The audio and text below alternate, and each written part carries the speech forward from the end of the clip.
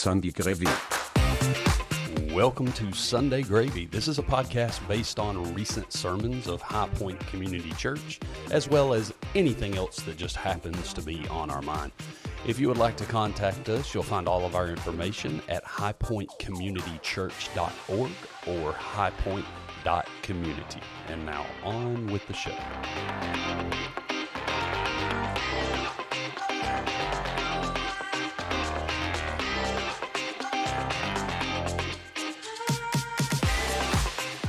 All right, welcome to Sunday Gravy. This is Blake. I'm joined by, also known as Balake. I'm joined by Pastor Joey Hill. What are you showing me? I am showing you. This is my son. He caught a stingray off the pier. Oh, I couldn't tell what it was. Yeah. So he was excited. Yeah. So we are here today is Monday, April 3rd. Can you believe it's April already? April 3rd. It seems like I just opened my presents from Santa Claus. Why are you laughing? You didn't get anything from Santa Claus? I didn't. Okay. I feel like I just opened my Santa presents and it's April 3rd. So I don't know how that happened. But we missed you guys last week. We did not do a episode of Sunday Gravy. We apologize for that. You were obviously at the beach, right? That's right. right. So what's been going on the last 2 weeks? That I don't know about or that you need to update the world about. Nothing really going on other than just Team Hill doing what Team Hill does. It wasn't really a vacation. It's because it was one of those deals where it was the high school baseball team was playing a tournament down there, and so everybody's trying to piggyback vacations with that's right with ball and stuff like that. But it was crazy because we're campers, and so we really originally were like, we're just going to go down and get a campsite. We're not going to, pay money for a condo and all that stuff. And and so then we had camper issues, as most people who own campers do. And so we weren't going to be able to take the camper, and so my wife had to come out of nowhere and start looking up places to stay just literally weeks out, not like a couple of weeks out from when we were leaving on the trip. And so you can imagine she got, shut down everywhere she went. And she found this Airbnb top deal, and it was a bunch of condos together, but it was over on Wolf Bay. We're down near Gulf Shores because the tournament was in Gulf Shores, Orange Beach. And so it was a condo on Wolf Bay, but it was all these different condos kind of together. And I didn't realize how big of like a fishing village that was, if you will, in Wolf Bay. But man, there's some great fishing inside that bay.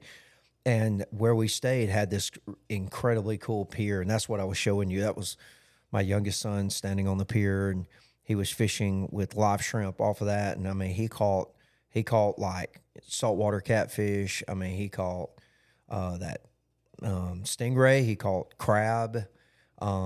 Sheephead. I mean, so like a lot of, I mean, as if you were kind of out on a pier in the main water, in the main Gulf. This was exciting. So we had a lot of fun as family. So we tried to make a vacation out of it as much as we could, but there was a lot of baseball and dodging the weather. So, gotcha. But it was fun. How about you? What'd you do? Nothing. I'm just. You got abandoned. My family went, like you said, piggyback, and my family went down there, but they went to the beach without me. Totally without me. Yeah. No. Your life story, right? I had a lot of stuff that I had to kind of stay busy with, but they didn't go for long. So yeah, it was. I did hear a story about you though. What? I heard you were talking to someone and you said, with nobody here and it was just me, I had this thought. I've just got a hankering right now for some purple onion. That's true. And so you thought to yourself, normally I would give 1,000 reasons why I can't drive, and how asinine it would be to go all that way just because you have a craving for purple onion and some kind of, gyro or something. I had finished up my day and I didn't really have anything else going on. Yeah. I was just going to go home to an empty house, And so it was probably an empty fridge. Yeah. And so, I was like, And so you went. It actually gets way worse than that.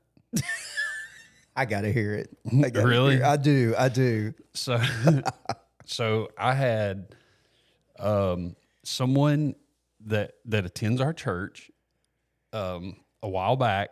Anyway, I can't divulge all the information, but let me just say this.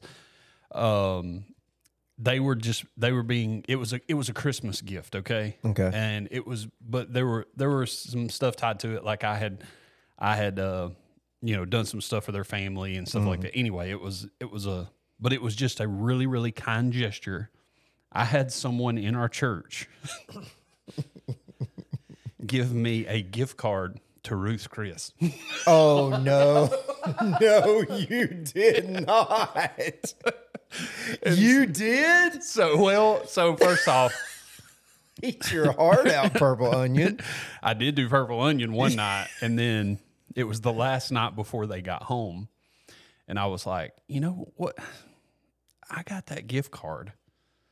And I'd went on a trip once before and found out there was a Ruth's Chris really close to where I was staying. Yeah. And I was thinking, I'm going to get it one night while I'm there. End up not doing that. So I still had that gift card. And so I decide one evening that I got on their website because I was thinking, I bet I can place an order online. I'll use the gift card. Well, you can, except for whatever reason, they will not accept gift cards online. And then in my mind, I'm just like, do I have any reason to go to Highway 280 or to Birmingham? And I ended up actually thinking of something that I needed to do, that I need to get for our house that I could only get at a place on 280. How convenient. Conveniently, I remembered. And so I went by Ruth's Chris on my way, placed an order to pick up later, paid for it with a gift card, which, by the way, that's about what it costs for one person to eat there. Did I say how much the gift card was for? No, you didn't. Oh, well, never mind. I thought I did. It was a $100 gift card. Okay, hold on. Yeah. Hold on. Before you proceed, why was this gift card given to you? It was a Christmas gift, but it was from a family in our church. Yes, but it was from a family in our church, and it was because of one, Merry Christmas, and two, because I had did some stuff for them, helped them out in a tight spot and things like that. And so here's my question. Was it given to you or to the family? No, it was given directly to me. And that was made clear. Yeah, well, that it was to you. Yes. I mean, obviously, when I receive that, then I take that as, oh, this is a really nice place to eat. My wife and I are going to go eat there, right? So I take it home, and I'm like, oh, look what I got. And of course, Cass is like, oh, wow, that's nice. I can't wait till you take me. Yeah. And then, so I put it away in my nightstand drawer beside the bed, and then we haven't talked about it since then. So out of sight, out of mind. Out of sight, out of mind. See, there's a transition to the series. Out of sight, out of mind for her. Oh, I know. I know. You never forgot. No, I never forgot. Mr. Elephant Mind over there. And then I get to feeling sorry for myself sitting around while they're at the beach, and I call them. Here's what. Okay. Yeah. Here's what pushed it. Okay. This is what kind of did it. This may be what sets me and you apart. The straw that broke the camel's back is I called them, and I'm like, I'm on my way. I'm coming home from the church that evening. I said, so what are you guys doing tonight? And they're like, oh, we're getting dressed. We're about to go to Lulu's and eat. Oh, okay. So they were about to drop some money. So they're going to Lulu's to eat. Yes, they are. Yeah, they're going to eat seafood and everything. Yes. And of course, Lulu's, the big thing is, I don't know. I'm not going to critique a restaurant on here. I'm just saying the atmosphere is like the big deal. It is. So, yeah. And so they're going over there eating. And I was like, oh, that sounds fun. And so I get off the phone and I'm like, I've got a gift card to Ruth's Chris. Had I not told you about this yet? No, I'm sorry. This is the first time. So I go to get what I need on Highway 280, but on the way, I stop there at Ruth's Chris at Embassy Suites and go in and I get a 16-ounce ribeye. Oh, a baked potato. By the way, how'd you have it cooked? Medium rare. Okay. That's how you have steak cooked, by the way. Oh, yeah. There's places in New York that won't let you order it any different. Yeah. So 16-ounce ribeye. Yeah. I get a baked potato with all the fixings. And then I realize there's still a little bit of money left on the gift card. Not much, but a little bit. And I get to looking, and it's and the girl taking my order, she's like, well, do you want to add like some dessert or something on there? Because you're going to have a little money left on the gift card. And I'm like, well, what kind of dessert do you have? And she was like, oh, we've got this one cake. She was like, do you like coffee? And I was like, sort of, kind of. She's like, we have this chocolate cake that has espresso mixed in. It's called chocolate sin cake. And I'm like, this sounds exactly like what I'm doing tonight. Let's add that. I mean, if you got to go to the altar, you might as well make it count, right? Is that what you're saying? So, yeah. So I got chocolate sin. So I ordered all that. Yeah. And it turned out that and I left her a tip and everything. So yeah, I actually had to throw in like $10 with the $100 gift card. Oh, because you had tipper. Because of the tipper, it was it was a hair over $100. I mean, think about it. Without her, you would not even know about chocolate sin. But anyway, so I go do what I got to do down 280 and then pick that up. Went back and sat on my couch and ate Rooster Chris. Oh my gosh. It was awesome. Did you Snapchat that? No. There's no filters to fix that one. I'm just saying. Honestly, I could have just never spoke about it.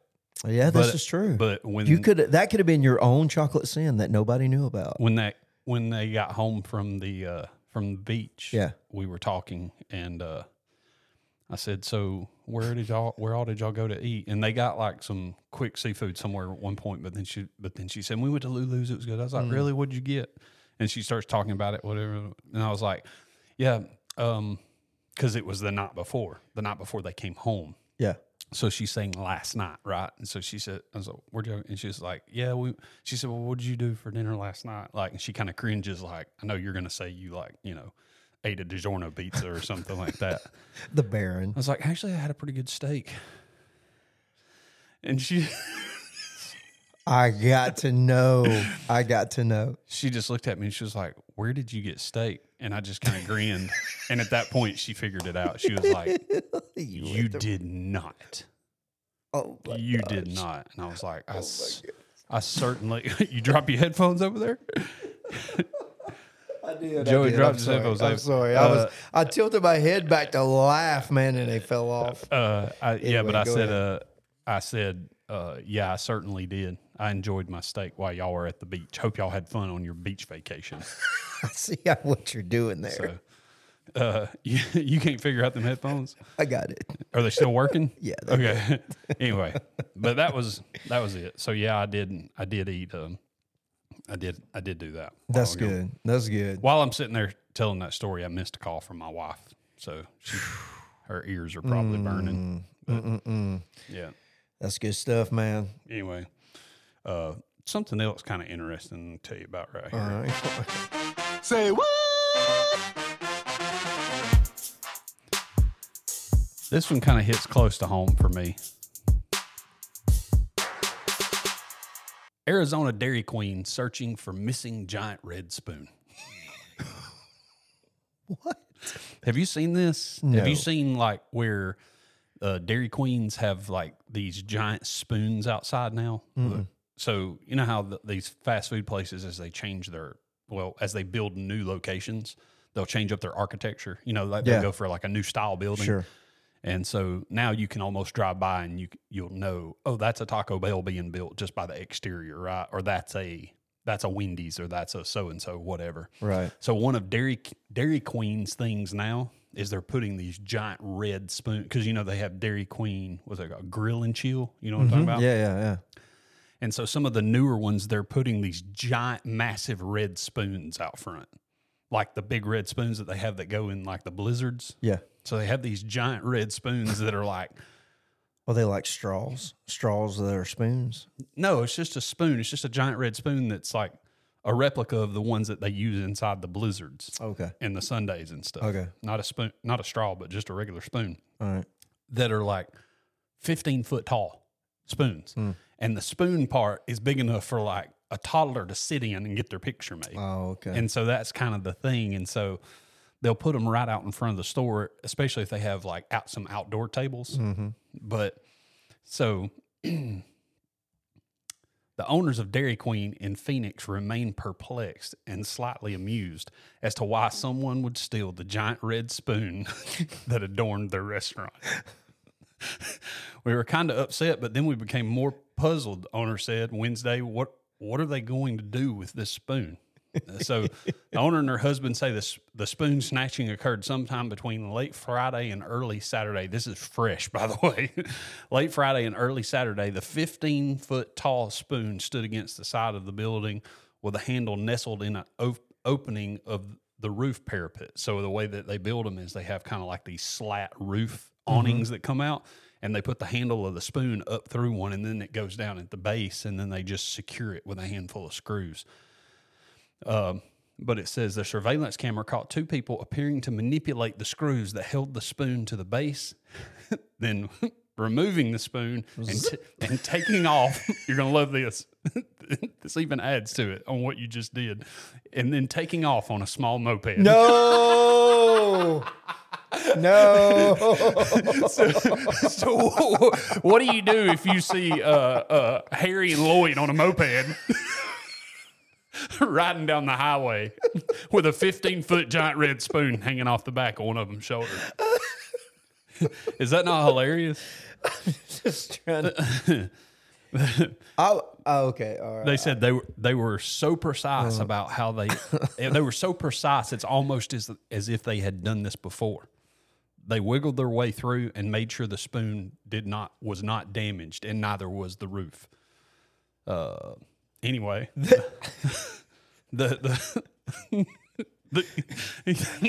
favorite part. It goes on and just talks about the why they're using these spoons and stuff. Their DQ is and all this, and then at the very bottom, I love how the article closes out. It says, in all seriousness, the couple would just love to have the red spoon be found or located. And then, quote, this is from the owner. I appeal to this person. This spoon is what... Oh, my gosh. What does this say? The owner... The owner of the spoon. Of this establishment. Who owns the spoon. Yeah, who obviously, if you've got some capital if you open a Dairy Queen, okay? Let's go. That's right. But someone with that kind of capital also has this come out of their mouth. Quote, I appeal to this person. Please return this spoon. It is certainly too big to eat anything.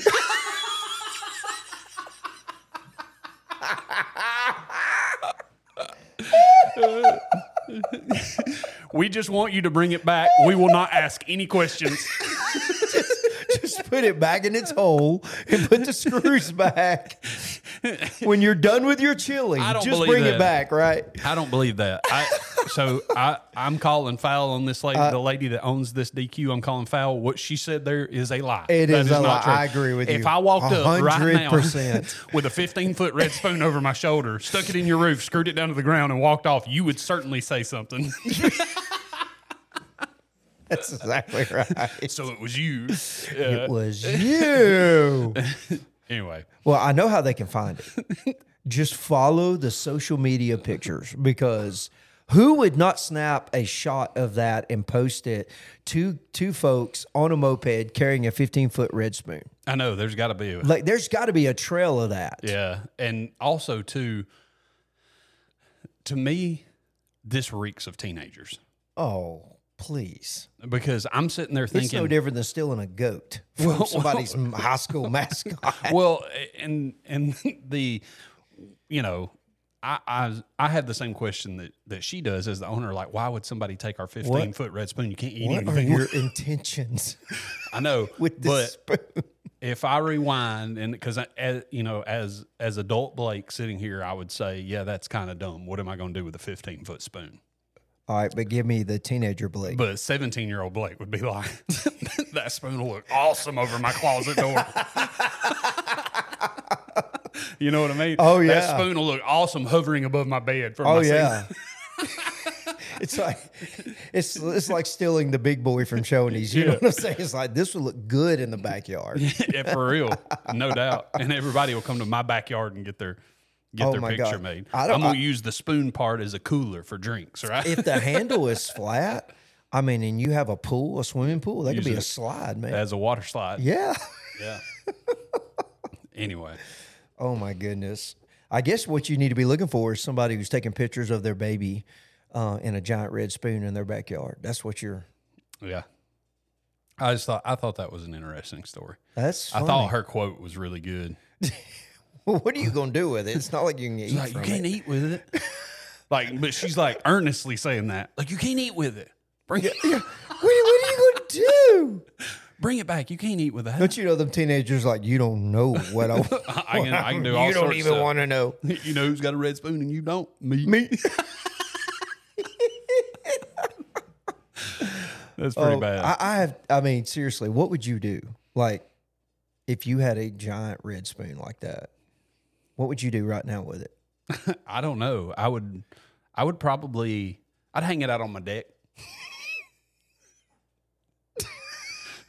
I guess. I don't know. I don't know. Honestly, You know what I would do? I would probably bring it to the church and put it up in Kid Point somewhere. Oh, that's true. That's true. I was about to say, you know what I would do. What? I'd build an entire series around. Yeah, it'd be a prop on stage. I'd be like, Yeah. it's I'd come out of you've been on milk. It's time to move on to meat. Yeah. And the title of the series is Spoon Fed. It's time we stop being. Yeah, I don't know. It reminds me of I've got this friend. I'm all about props. Yeah, I got it. And please, nobody listen to this and say that we're encouraging anybody to go steal random objects. We're not. I had a friend in high school that he and another friend of his one night decided that they thought it would be a good idea to steal road signs. That's bad news, by the way. Yeah. That gets you in big trouble. That'll get you in trouble. But they went around and stole a bunch of them, and then they got back home, and then they realized, what are we going to do with all these road signs? Because it's not like you're going to actually accomplish stealing road Well, signs. no. So then, But what do you do when you do? he calls this other guy, and this other guy was like, he was notorious for being that guy that's like, he was like that friend that everybody in the community had that was like, if you can't get nobody else to go do something with you call him. Yeah. And he'll come help you out. And anyway, they call him and I'm gonna go ahead. I'm not gonna say his full name, but we called him Raj. So you can guess his name was Roger. Anyway, but Is that his nickname or his real? What? Was that his nickname or real name? What, Roger? Okay. You just answered my question. Yeah. Go ahead. They called him Raj, and they Okay. said, Raj, man, we got a problem. We got these road signs. He was like, what are you talking about? And he was like, man, we're freaking out because we've got these road signs and we're afraid we're going to get in trouble. We went and got them. Well, why'd you get them? Well, we just thought it'd be cool. Oh, I got you. I understand. It's just like, what are we going to do? He's like, y'all don't worry about it. Just set them outside the house. Y'all go to bed. That's it. Y'all He's go a to bed. cleaner. And he was like, Raj will take care of it for you. Raj goes, he gets those road signs, and he don't really know where they go, but he knows because some of them are street names. And so he goes around and starts trying to put those road signs back up. No, he doesn't. He puts them in the wrong place. Oh my goodness, this is not good. No. For like a week until they could get the road signs changed back. There's people on this road getting packages that went to this road and all this. It was, anyway. Oh my goodness. I hope nobody was turning left when they should have turned right. Oh that my was goodness. Anyway, that's Raj the cleaner gonna take care of it. It reminded me of that. Anyway, you need to help me transition here. Well, I gave you 3 transitions. What were they? I forgot. I said, man, I would take that red spoon. I'd make a series around it. Oh, yeah? And speaking of props, Speaking of props, you better come this Sunday, which is Easter, because we got something. I'm not even going to tell you on this podcast what we're doing, but it's worth being in person to see. Yeah. See, I had to put it out there so that you can't back out of it. Now it's out. Everybody's coming to see what Blake's going to do. It won't be as good a prop as you had this Sunday. You had 7 babies. Those are some cute props. For our second service yesterday, we did have baby dedication. We did. I actually want to give a shout out to all them little folks. Shout out to Evie and Peyton and Joy Lynn and Hazel and Alora and Maggie and all their moms and dads. And then the one solo man in the whole bunch. Those were all girls. And then the solo man, Mr. Truitt. Mr. Truitt held his own. He slept through the whole thing. Yep, me too. As a man did. I'm kidding. Man in there. Yeah, it was cute. But you did it was a little different yesterday because we had baby dedication, like we're talking about in the second service, and so if you attended second service yesterday, which I know a lot of people did, then you should definitely go back and listen to the sermon because the full sermon was recorded in the early service, yeah, where you started part one of the new series, a series for April called Invisible, and you started off yesterday with a story about a crawl space. I'm shocked that wasn't a Sunday gravy story. That could have been a good one. Yeah, about the guy plumber crawling under the house, and then they thought he died. and they end up calling emergency personnel, and it turns out he had just fallen asleep. He's just up in this crawl space thinking to himself, hey. You said as part of that, though, you were like, who in here would ever possibly you would want to hang out in a crawl space, right? Right. You said that. All right. So in a previous life, you remember, we've talked about this before, for a very, very short time period, I was a Orkin termite inspector. And do you remember this? Do you remember us talking about this? Yeah, for a very short time period, like just a few months, I was an Orkin termite inspector, and I had to crawl in crawl spaces every day, multiple crawl spaces a day. And in the middle I don't even know who you are. In the middle of the summer, crawl spaces sometimes can be surprisingly comfortable.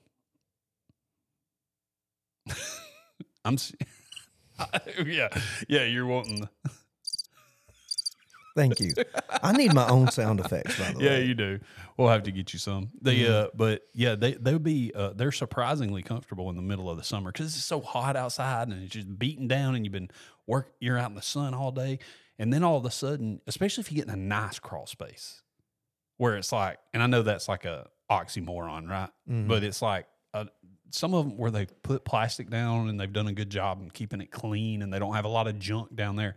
And don't get me wrong, I've been in some crawl spaces that's like, whoa. Satan lives down here. Well, first off, I never once, and I've been in a lot of crawl spaces in that very short time period. When you go into multiple crawl spaces a day, you up your chances. Minimum of 3 to as many as, I've probably been in close to 8 to 10 in a single day before. And when you're doing that all day, every day, just within 3 to 4 months of me, working that job, I never encountered a snake in a crawl space, ever. But I did encounter. But you encounter spiders. Well, yeah. But That's it. That's all you need to know. They're actually. You don't go to sleep. They're actually You don't go to sleep in a place where you're open like that, and you are. The scariest thing that I encountered in a crawl space by far was, really the only thing of significance other than just like, I got in one time where there was big wasp nests right by the opening and stuff like that, because a lot of times wasps were right out of the sunlight, right? They like to build up under something, and they didn't have like a full door. Excuse me. So they had went in and built a really, really large wasp nest right inside the crawl space. And so that was eye-opening because I'm crawling in. Yeah. I've not even looked up, and I'm crawling in, and I hear them above my head. Now you freak out. You freak out about wasps, though. I don't like wasps. Anyway. But other than that, mostly, little centipede, little mealworms. Just like nothing really significant. I didn't see I would see spiders, but not like, I just didn't encounter a bunch of life down there because most part it's cool. it should be dry. You know what I'm saying? Yeah. And if they've done their job, then there's plastic and stuff down there. Oh, sure. I mean, like I said, I've been in some gross I guess ones. like when you take the rest of the story in, the owner, he had been down there 3 hours, man. Yeah. And the owner was like, where is he okay? And they're beating on the floor, trying to get his attention. He won't come to. They call the rescuers. He comes in, looks in they come in and look in the crawl space. They see his body kind of wedged up in there. Yeah, and he's unresponsive. And so they have no choice, but they take a chainsaw and start cutting a hole out of these people's floor, out of their home. And then the chainsaw wakes him up. He had got under there and said, hey, this is a good place to go I'm just sleep. saying I can sympathize with it. Okay. Because if you've been out in the sun all day, you've been sweating, and you crawl under there and they're cool and it's dark and you're tired already, and you get under there. Now, not in the work that I was doing, because in the work I was doing, I'm going under there to look for something very specific in a very specific location very quickly, and I'm crawling in and I'm crawling out. It's either there or it's not kind of thing. But with what he's doing, where he's got to lay on his back and inspect stuff, especially if it's a tight crawl space where he can lay on his back and do the work. It said it was about 3.5 feet. So in a situation like that, then, I could see falling asleep. I really could. But my point was... I did run into... It's not a good place. Not a good place to hide. To fall asleep. It's not a good place to hide. Yeah, I got that. I wrote that down. I did. But you know what I did come across in a crawl space one time? What? So this will freak you out. So I crawl into crawl space. I get way down there to the other end, and I hear something. So immediately, just by the sound, that it's what? I don't have a sound effect for it. Yeah, you do the horror stuff, the scary stuff. This I can't find it. Yeah. So just by the sound, like, so you crawl in and you start crawling down one side, and I'm going towards this far back left corner, and I'm crawling, and I hear something, and occasionally you would encounter cats. So that was like, but you hear something, but you immediately know. Like, as soon as you hear it, like, this thing, it's not a bug. Like, it's large. It's a mammal.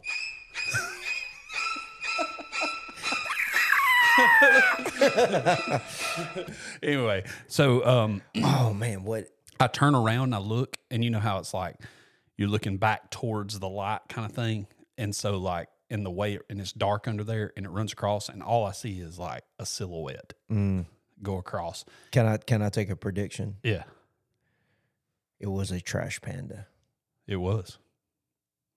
Yep. You may have to explain to people what a trash panda is. It was a raccoon. And I've come across them twice in crawl spaces, but that was the one that was the worst because it wasn't just a raccoon, it was a big raccoon. And he would attack. They will attack. If they feel cornered, they will attack. And they can throw down. They can throw down. But I turn, and he goes across. Just ask Buddy. And instead of going out the crawl space door, the access or whatever, he just goes across, and now I don't know where he's at. He goes across into like the darkness on the other side. Now I don't know where he's at. I'm shining flashlight everywhere, but then there's an air duct that drops down, so it's obstructing my view. And now I got to crawl back towards that air duct and then crawl out towards that thing. And so, and I don't know where is he at and when is he going to come out? Like, and then on my way back, this was the other one I saw me, ran down one wall and then ran out the door. But this one, he ran over to the other side. And then when I start back down, he runs back towards the door, stops, and raises his back up. Like, keep coming, biggin'. Yeah. Like, raises his back up, kind of, Anyway, that was crazy. That is crazy. But yeah, it's not a good place to sleep. It's not. It's not. And I did like your point. The point of the illustration was to say that neither is church. Church is not a good place to hide either. I like the correlation you made between, church rows in the church, like, pews or chairs or whatever, being like a crawl space. We get in there and we hide in the church thinking that the owners forgot about us. I thought that was pretty good. But the fact is, we're not invisible. No, not invisible that's the to God. spiritual truth. Yeah. And then you read from Psalms 139. Do you have those? I do. Verses. Yeah. Because the spiritual truth was we are not invisible when it comes to God. That's pretty evident throughout Scripture. Right. And so I could have picked a lot, but I picked Psalm 139, verses 7, 11, and 12. David said, "Where can I go from your spirit? Where can I flee from your presence?" Implying nowhere. There's nowhere I could go. And then in verse 11 and 12, I love what he says here. He says, "If I say, surely the darkness will hide me, and the light become night around me, even the darkness will not be dark to you. The night will shine like the day, for darkness is as light to you." Yeah. That reminded me, that was the Shane and Shane song. Be near, for dark is light to you. That's it. Depths are hot to you. That's it. Yeah. Far is near. Lord, I need to hear from you. Be near. That was that song. Anyway, that's what it reminded me of. I need to hear that song. Yeah, that was good. It's been a while since I've heard that. But like the point being that nothing can hide us, even the darkness can't hide us. Yeah. And I like the point that you made. You referenced back to the garden and how it was instinctive. It's instinctive for us to try to hide when we have sin in our life. Yeah. Going unnoticed, being camouflaged, living under the radar, skirting the spotlight, all those things are natural occurrences that originated in sin. Yeah. Speaking of that, when you called it spotlight, you also brought up the funny illustration about our lights in the sanctuary. I thought that was good. We've come a long way. I really thought there was a John Secura joke in there somewhere. Oh no, I couldn't do that. He sits on the front row and looks right at me. I can't do that. And I'm making it right now. So there we go. But he said, did he grin? Did he grin when you said? Because you made the point that one time a guy was a bald-headed guy. And I don't know if it was him. It wasn't. Okay. But it was... But when I said bald-headed, he kind of turned his head at me like, where you going with it? Easy there. Easy trigger. That was funny. I was laughing. I was laughing about that. Yeah, it was a bald-headed guy. And basically what I was... For the listeners, we used to have these Parcan lights that would shine straight down as our house lighting, but they were spots. And so basically, if you sat in one particular chair under one of those, you were lit up like a Christmas tree. Like you couldn't even scratch your nose, like without people knowing.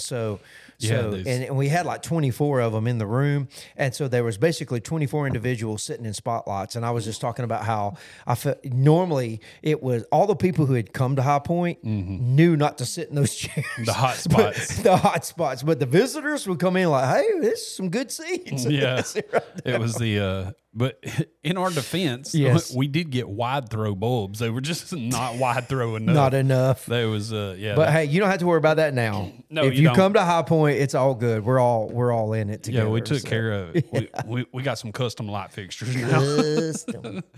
But the point was that, but we like to do that. We don't want to be noticed, and then you that's where you transition into but why is this a problem? To try to stay invisible and anyway, that's when you went to 1 Corinthians 1 and 2. Yeah.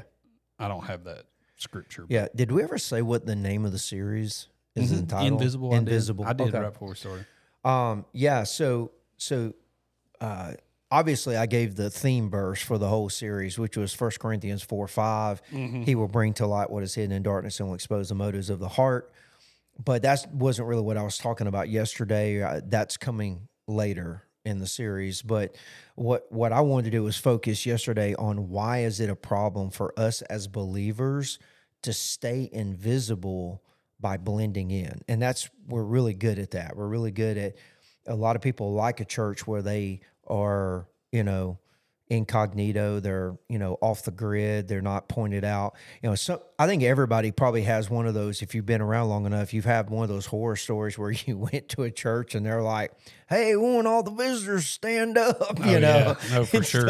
And every visitor in the place is like, oh, we're leaving now. I was at a church one time where they were like, and a lot of times the church that I grew up in, one of the things they would do, they would say, can we have all of our regular attenders stand? And they would stand up and all the visitors were sitting there. So it was kind of like, they thought that was the friendly way to do that. Yes. But it was like, no, if you're sitting down, you feel just as awkward. Oh, right? Exactly. But then attack those sitting down right now. No, I did visit a church one time and they were like, can we have all of anybody who's visiting with us today stand and me and my family, and we were, you know, it was Cass, and I think we had the our two oldest kids were all we had at the time. And everybody in the room turns around and looks at us because they know we're visitors. Yes. And then he's talking to y'all. Literally. And everybody's looking at us smiling. Yes. Like, y'all stand up. Y'all stand up. so we stand up, and gets this. The pastor walks down out from behind the pulpit with a microphone in his hand and says, "Hey, brother, what's your name? Tell us about you. Tell us where you're from."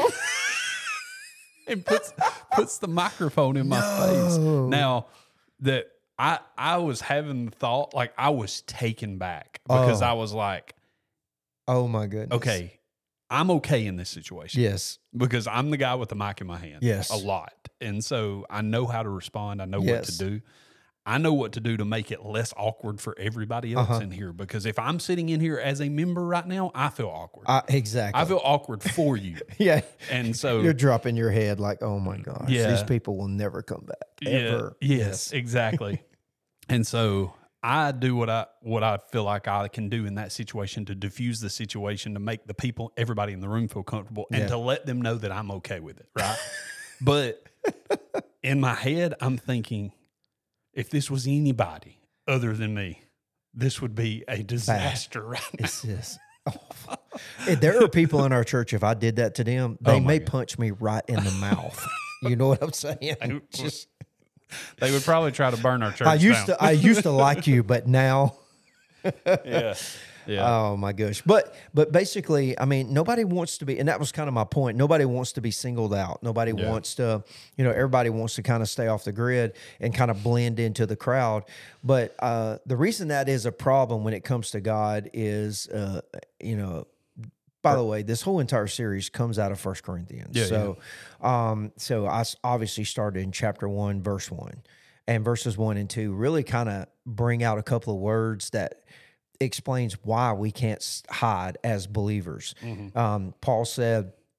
Paul called to be an apostle of Christ Jesus by the will of God, and our brother Sosthenes, verse 2, to the church of God in Corinth, to those sanctified, that's the one word, in Christ Jesus, and called, that's the other word, to be his holy people. Holy also falls in that same grouping, together with all those everywhere who call on the name of our Lord Jesus Christ, their Lord and ours. And so basically those verses bring out those two words, sanctified and called. And then we also talked about being holy and stuff. But ultimately, those words all communicate the same idea, and that is we are set apart from the world and unto God. Mm-hmm. So these words show us that as Christians, we stand out. We don't blend in. So it goes, for us to try to blend in, it goes against the very nature of who we are as children of God. Yeah. Mm-hmm. And that's obviously, backed up in multiple other places all throughout Scripture, being a peculiar people, right? Yeah. That sort of thing. Yeah. And you made the point, you said, I quoted you here. You said, if you're a true believer, it's hard not to stand out. Right. Like if you live any level, and you didn't say this part exactly like this, but essentially, if you have any holiness in your life, if you live any level of holiness in your life, you're most certainly going to stick out. Yeah, you'll stick out like a sore thumb. Because holy is not being politically correct. It's not socially correct. It's not a woke agenda. It's not even all the gender neutral stuff, nor Republican nor Democrat. If you live any kind of level of holiness, it's different from the rest of the world. It's in its own category entirely. Yeah. And that's what makes you stand out. Yeah, the part you said kind of driving towards this idea that, what the problem with hiding is, right? Right. And that hiding was not like a holy thing, and but it's sinful. And you know what that made me think of is Elijah. Hiding in the cave, right? Mm-hmm. And it's like I got, and God comes to him, it's like I got all these people down here who haven't, who haven't bowed a knee to Baal or whatever. And here you, like, what are you doing? I mean, essentially, I would love for you to be the voice of God in some Christmas play. Elijah, what are you doing, man? What are you doing? What? How many times are you going to play solitaire? Come on, man. Yeah. But no, it made me think of his story because that's what he was doing. He was scared for his life from Jezebel, all that. Right. He was hiding. He was hiding. That's what he was doing. And so, I mean, and there's other examples of that in Scripture as well. But that was the one that really jumped out to me. But hiding is not holy; it's sinful. Right. That was the exact quote. Yeah, and and like I said, that his story specifically kind of affirms that point. That you're hiding, and that's not a holy action. It's right. It's in this instance, and in most instances, it's sinful. So that was that kind of led to really the driving point behind the message was that you really stressed this point. The greatest threat to the life of the church is not Satan as the enemy, but really the chairs that we sit in. Right? Yeah. Yeah. Because I think what I said was the problem with chairs and this idea that you come and you sit and you listen, you get what you get, and then you jet, and you don't even think about it again until you come back and in a lot of places take the same chair. And, I don't know if you've ever been in a church where you sit where somebody, I've sat down in somebody's spot and they said, hey, that's my spot. You need to move. Right. But what's interesting is what I said was there is, when you're hiding out in crawl spaces, spiritual crawl spaces in the church, when you are, just kind of pulled back and you are, just kind of in that place where, you're not standing out. You've found a good hiding place, so to speak. In those places, you do a lot of thinking. You do, I would like to say you do a lot of soul searching. I'm not sure if that takes place as much as we'd like to think it does. Yeah. We just have to leave that to the Holy Spirit. But I think there's a lot of thinking that goes on in people's minds. And I even said this, that when you're sitting in those chairs, the reason that they're probably the most dangerous threat to the life and health of a church is because it is people sitting in those chairs that will hear a need, see a need, or something like that in the church. Maybe the pastor might even say something from the pulpit and say, hey, we need folks to work in kids ministry, or we need, need help over here, right after church. We got about 1,000 chairs back here. We need to get loaded up because we're giving them to, some whatever. And what's interesting is it's people sitting in chairs that go, well, and here's the thought, because it's a pellet of poison is what I called it. If you've ever had this thought, it's the most poisonous thought in a church, and that is this. Somebody will do that. Right. Well, somebody else has got that. Yeah, and man, that's poison. Start to write stuff off as though that's somebody's going. Yeah, somebody's got that. Yeah.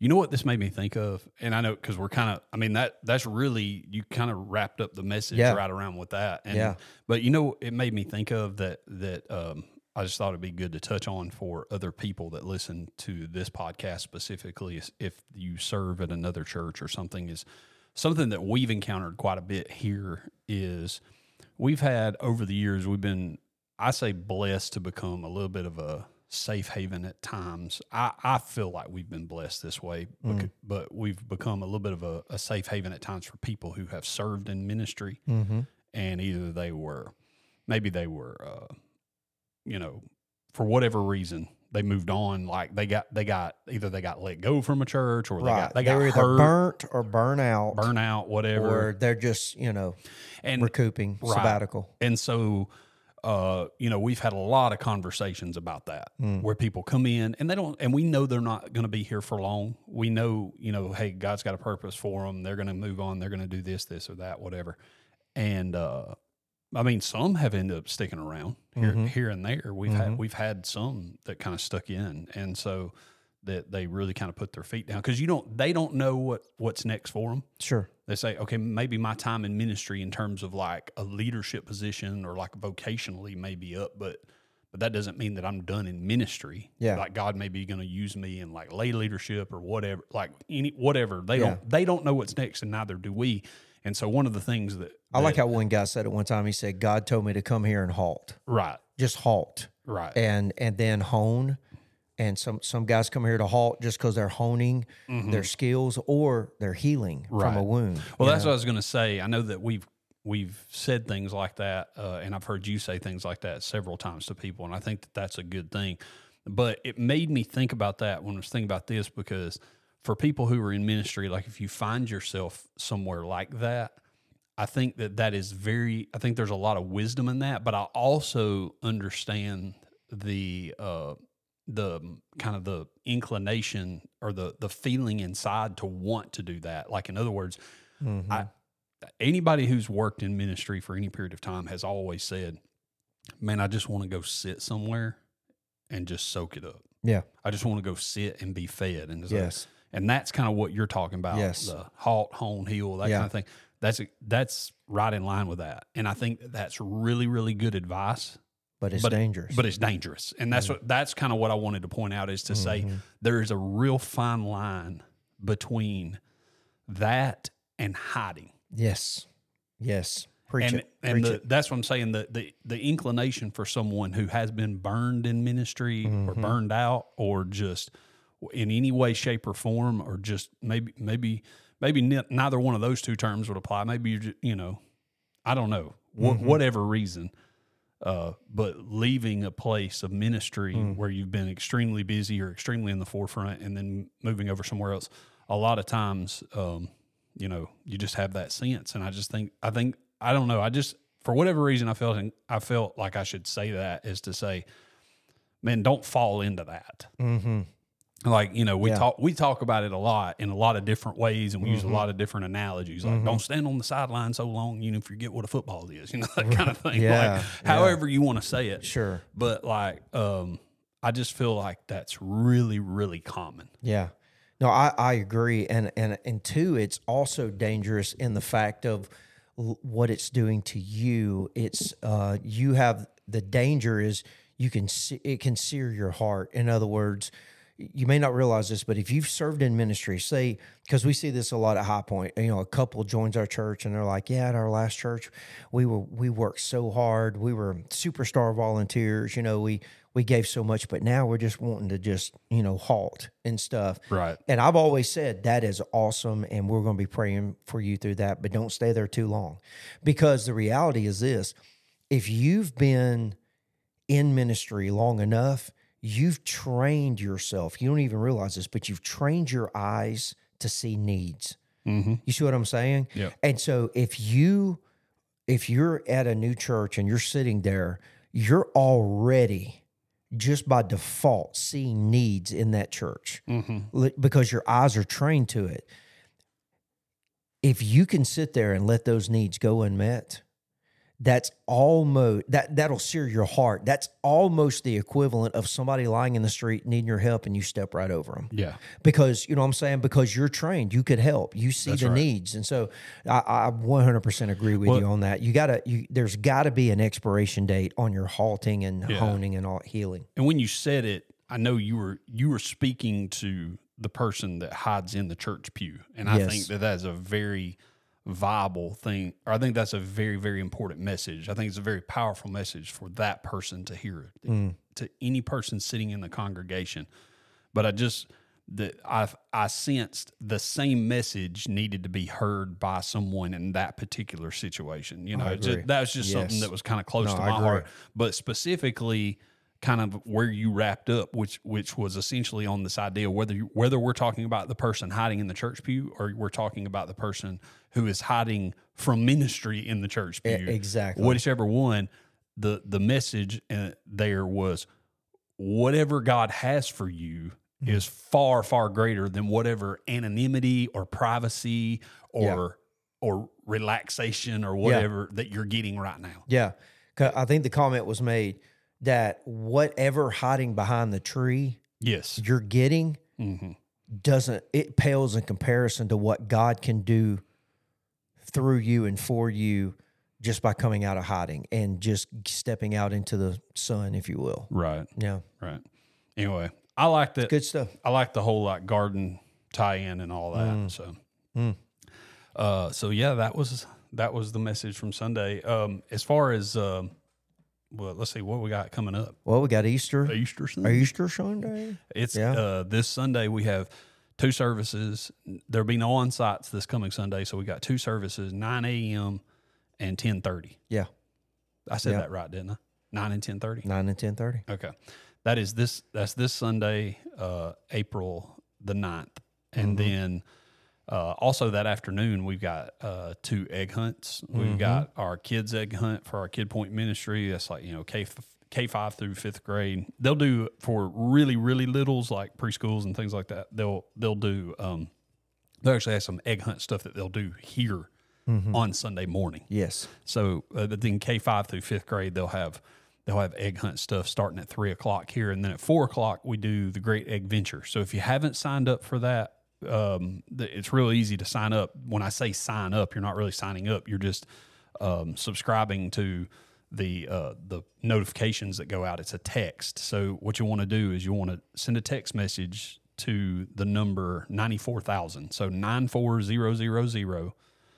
Just open up your text message on your phone, and for the number, put in 94000, and then where you would type in your text message, just type the word egg hunt, all one word, EGGHUNT, egg hunt, all is one word. And when you send that, you'll get a notification back letting you know that you're part of that group text.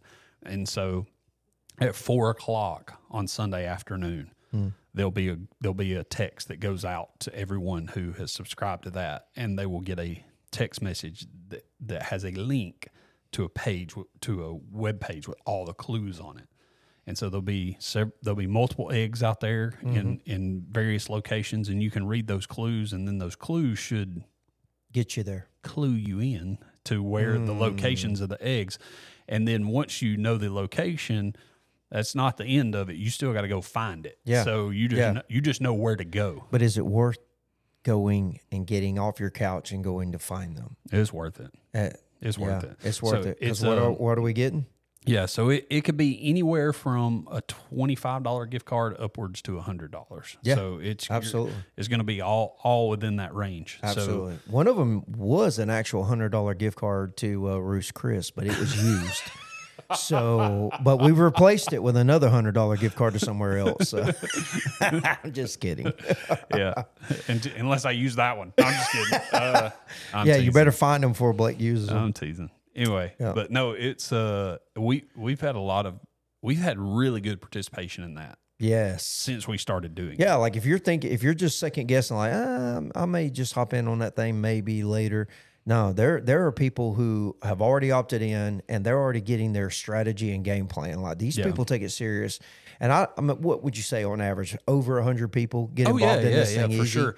And I think the cool thing about it is if you're listening to this, like you don't have to go. The cool thing about it, you're not having to come to a service here at High Point, and you don't have to go to High Point. No, like we want anybody and everybody that wants to participate in this. So if it allows us to meet a new face and see you and get to know you, it'd be awesome. Yeah, and if it allows you to win a gift card for dinner or a movie or something like that, then good for you. So that's right. Right.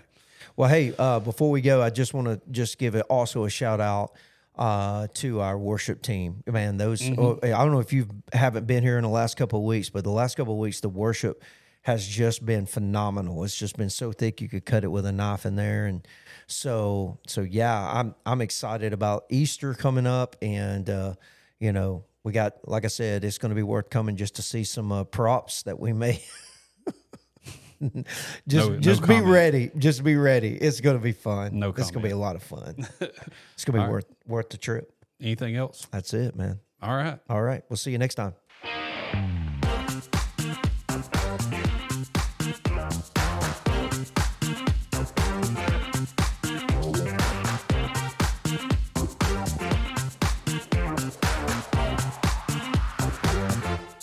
Sandy Grevi.